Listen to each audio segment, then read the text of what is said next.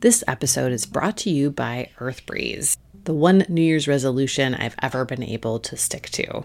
It's completely transformed my laundry experience. Gone are the big, heavy plastic jugs, the measuring out of detergent every time. All I do is grab an EarthBreeze wash sheet. All I do is grab an EarthBreeze Eco Sheet. It looks just like a dryer sheet, except it's slightly less dry. It's ultra concentrated detergent. I throw it in the wash and that's it. Never think about it again. Laundry comes out great, clean, fresh smelling, no harmful chemicals or bleaches or dyes or anything in there. If you want to change up your laundry game this year, right now my listeners can get started with EarthBreeze and save 40%. Go to earthbreeze.com/drilled. That's EARTHBREEZE.com/drilled for 40% off your subscription.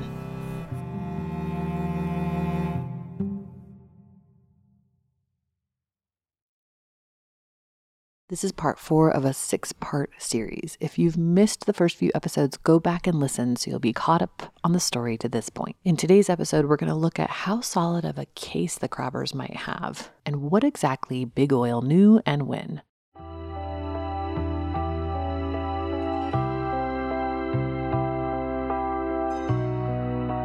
Previously on Drilled. In the end, you have to stand on principle that you believe in. That's what I was taught. And so if I separate all that from the facts of the lawsuit and what they're trying to achieve, I believe it's the right thing to do. Just as West Coast crab fishermen were getting their first real taste of what a future with climate change would be like, media reports were revealing that some people, at least, had known this was coming for a while. Exxon scientists understood the mechanisms and consequences of human-caused climate change as early as the late 1970s and early 1980s. This is the story of two industries, one struggling to survive, the other the most powerful in human history. The outcome of their battle may well dictate what path we take in dealing with climate change. I'm Amy Westervelt, and this is Drilled, Season 2, Hot Water.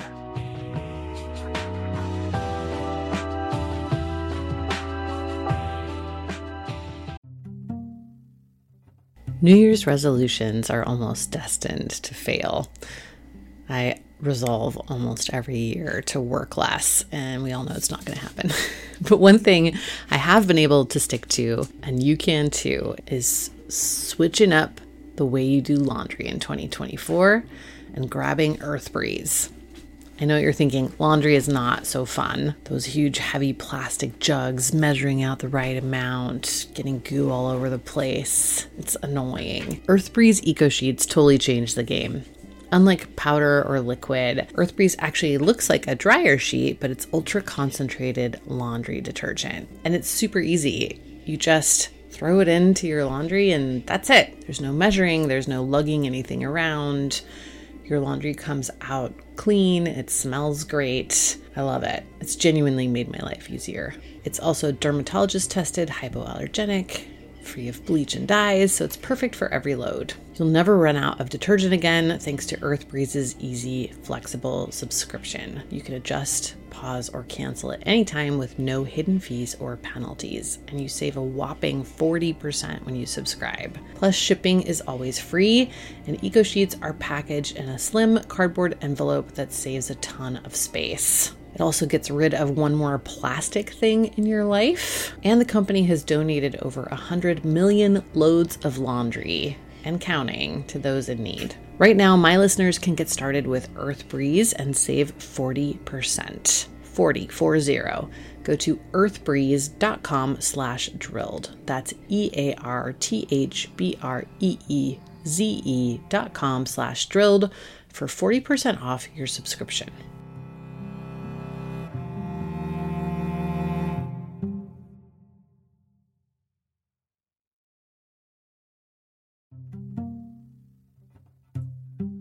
Hi, it's Amy here, and I'm excited to tell you about a new podcast from APM Studios and Western Sounds called Ripple. Such a good idea, this show. In the aftermath of major disasters, there is always a swarm of media attention. The public is captivated by breaking news, there's coverage and controversy, and then the cameras and the public just move on. But the stories are not finished. Ripple is a new series investigating the stories we were told were over. In season 1, the reporting team traveled hundreds of miles across the Gulf Coast to learn the ongoing effects of the 2010 Deepwater Horizon oil spill, which are still impacting many coastal residents more than a decade later. You can listen now to Ripple wherever you get your podcasts.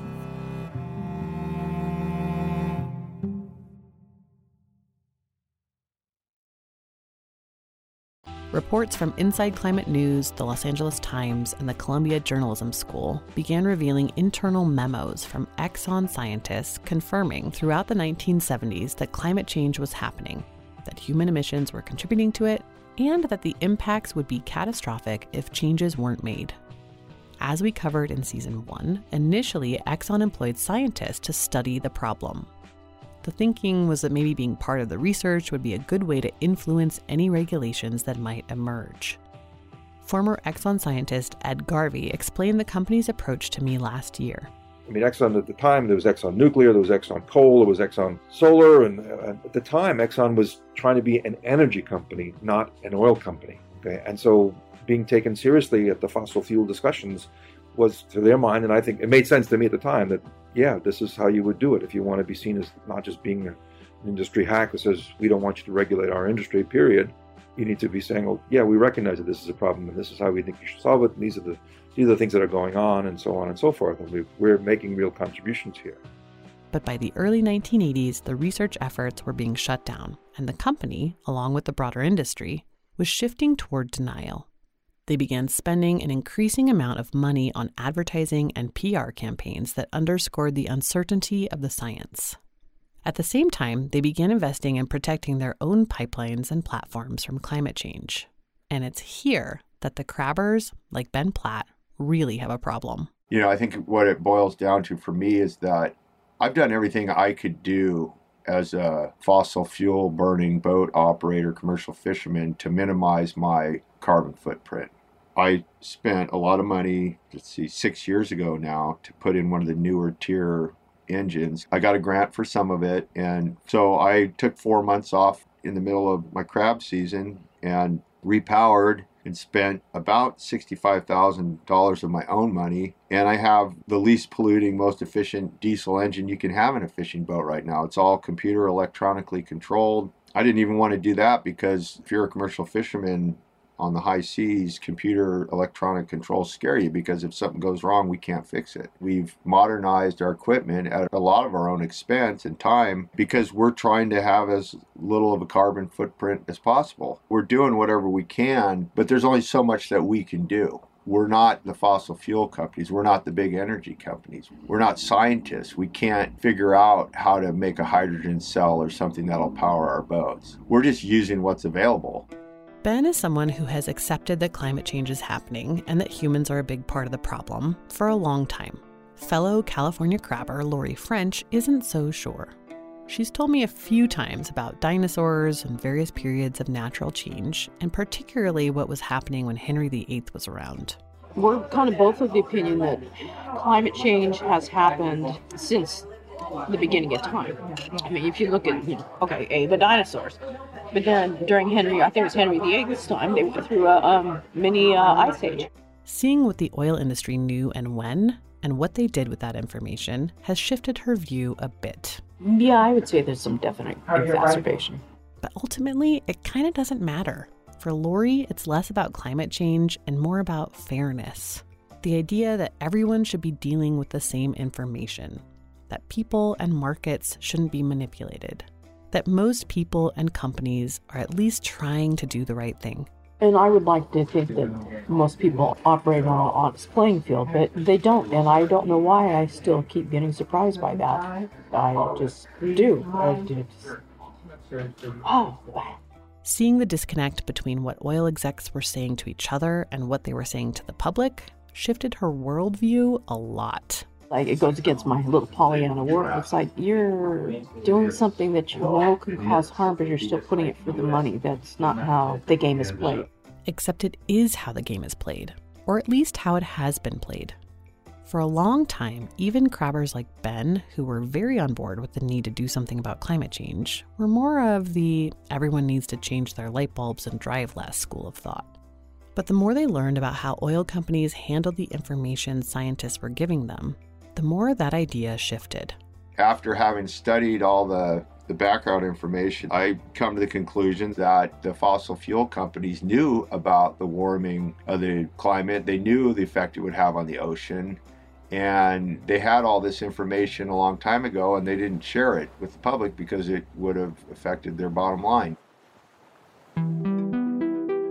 This week, Drilled partnered with a fun and fascinating quick hits science podcast called Everyday Einstein. It's hosted by astrophysicist Dr. Sabrina Stierwalt, who explains complicated scientific concepts in quick 8 to 10 minute episodes that make the complex accessible. She answers questions like how can you tell if your tap water is safe to drink, and clears up common areas of confusion like whether wormholes really exist. And just like the Drilled team, Dr. Stierwalt is committed to debunking misinformation about the scientific concepts shaping our world. She's done episodes on everything from why vaccines bolster herd immunity to how we know climate change is linked to more intense extreme weather events. It's a great show, and you're bound to learn something new, including tips on how to explain this stuff to other people. Find Everyday Einstein on Apple Podcasts, Spotify, or wherever you get your podcasts. Okay, back to the show.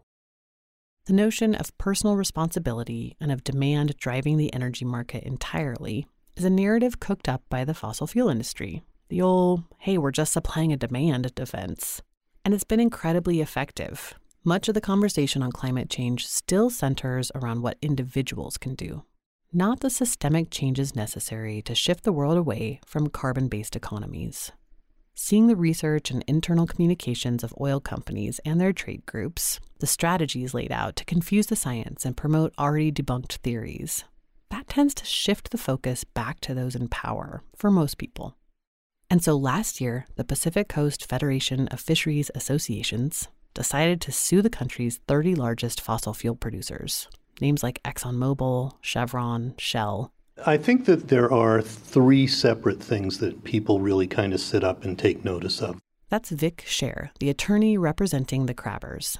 He's a tall, white-haired guy with a deep movie narrator voice. He's been litigating against oil companies for decades. First is what the industry knew when, and that starts really with the 60s, with an acknowledgement of the problem, internal memos, recommendations to the boards, the comments from Exxon scientists, for example, to the board level, saying we have a narrow window of opportunity before hard choices have to be made. And that was in the late 70s that comment was made. Second thing is, especially post-1988, the overwhelming communication strategy which is founded on the perpetuation or the promulgation of doubt. So a deliberate strategy to get people to believe that the science is uncertain to justify action and related. And memos come out from the American Petroleum Institute and some of the other groups where the specific strategy is laid out of convincing the public that there's sufficient doubt that we shouldn't act. And then the third thing is at the same time that there's this public promulgation of doubt, you have internally the companies making enormous investments in their own infrastructure and planning for the future. So, for example, raising the levels of offshore oil platforms to account for sea level rise, strengthening them to account for increased storm severity, and investing in the technology to access a warming and melting Arctic. When I asked Vic whether anything was surprising to him about what those documents or cases have revealed, he pointed immediately to what scientists call the Great Acceleration. We have a situation today where half of all of the emissions from coal, oil, and gas have occurred since 1988 or 1989 in history. And the annual rate of increase of the use of those compounds has gone up by over 60% since 1990.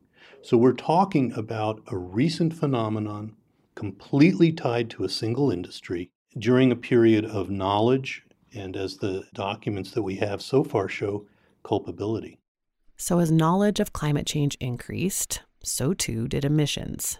And while oil companies took the necessary precautions to raise platforms and protect pipelines, the crabbers, like most other people in the world, were led to believe that the science was too uncertain to justify major investments in change. The crabbers' legal complaint alleges that since oil companies knew their product was harmful and didn't warn people, they're at least partly financially liable for the consequences. So one of the fundamental obligations that the law imposes on a manufacturer of a product is that if they know that there's a danger associated with the use of the product, they have to give a warning about it. And that warning has to be proportionate to the severity of the risk and the injury that they know accompanies it. So we're not talking about fine print hidden away where nobody will see it.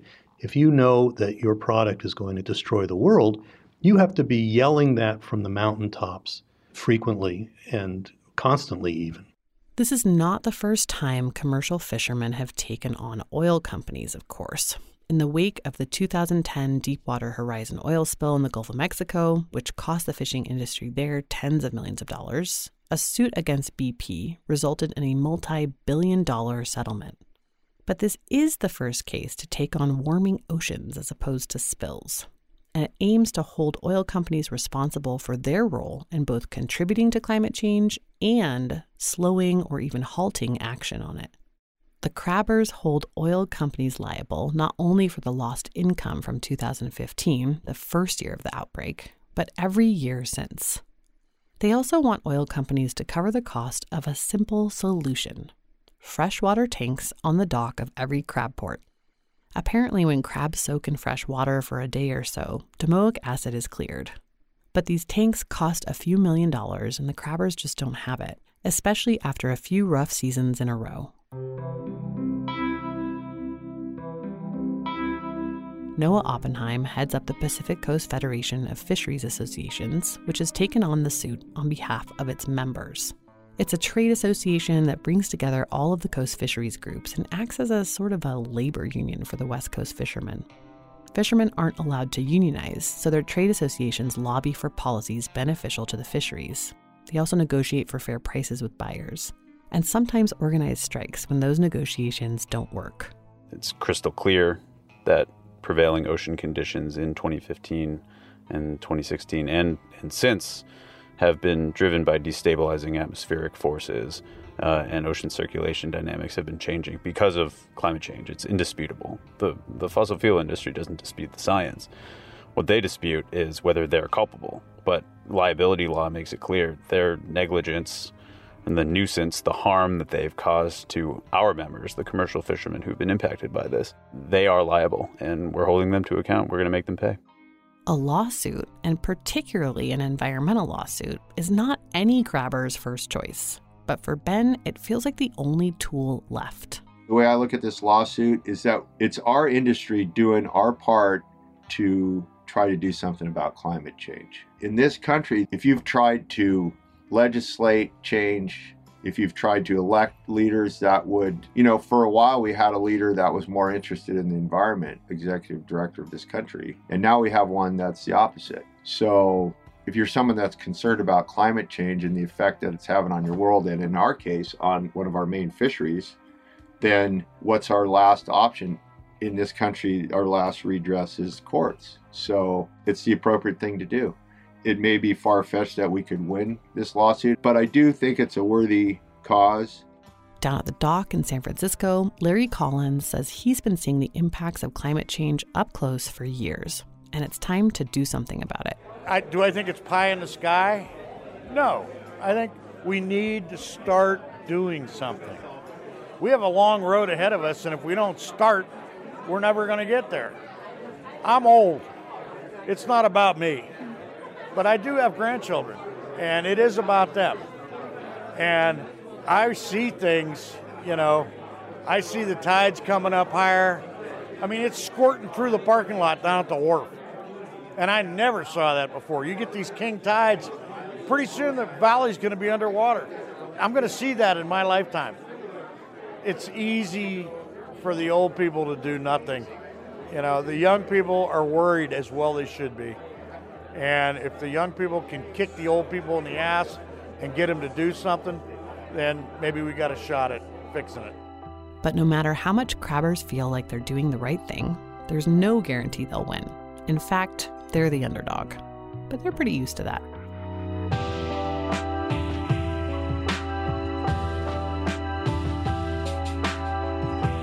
Next time on Drilled, we'll get into why it's such a big deal that this small industry is suing big oil, and what it means for other industries that also depend on natural resources. There are so many other renewable industries that can persist forever as long as we have a habitable planet, that will be damaged irrevocably if we don't fix this problem, if we don't stop right now the rampant combustion of fossil fuels. We'll be back with another episode in this series next week, but if you can't wait until then, or you just want to support independent climate reporting, consider becoming a Drilled member. Just go to drilled.supportingcast.fm to sign up. That's drilled.supportingcast, supportingcast.fm, F like Frank, M like Mary, to sign up. Thanks for your support. We really, really appreciate it. Drilled is produced and distributed by Critical Frequency. The show was created and reported by me, Amy Westervelt. Rekha Murthy is our editorial advisor, and additional editing for this series was done by Julia Ritchie. The series was mixed by Bill Lance. Music by Elliot Peltzman. Season 2 cover art was drawn by Angela Shea. Drilled is supported in part by a generous grant from the Institute for Governance and Sustainable Development. You can listen and subscribe to Drilled on Apple Podcasts or wherever you get your podcasts. If you like the show, don't forget to give us a 5-star rating. It helps us find more listeners and combat pesky climate deniers. Visit our website, drilledpodcast.com, for behind-the-scenes photos and additional information about this series. You can also drop us a tip or story idea there and sign up for our newsletter. Or you can find me on Twitter. I'm at Amy Westervelt. Thanks for listening.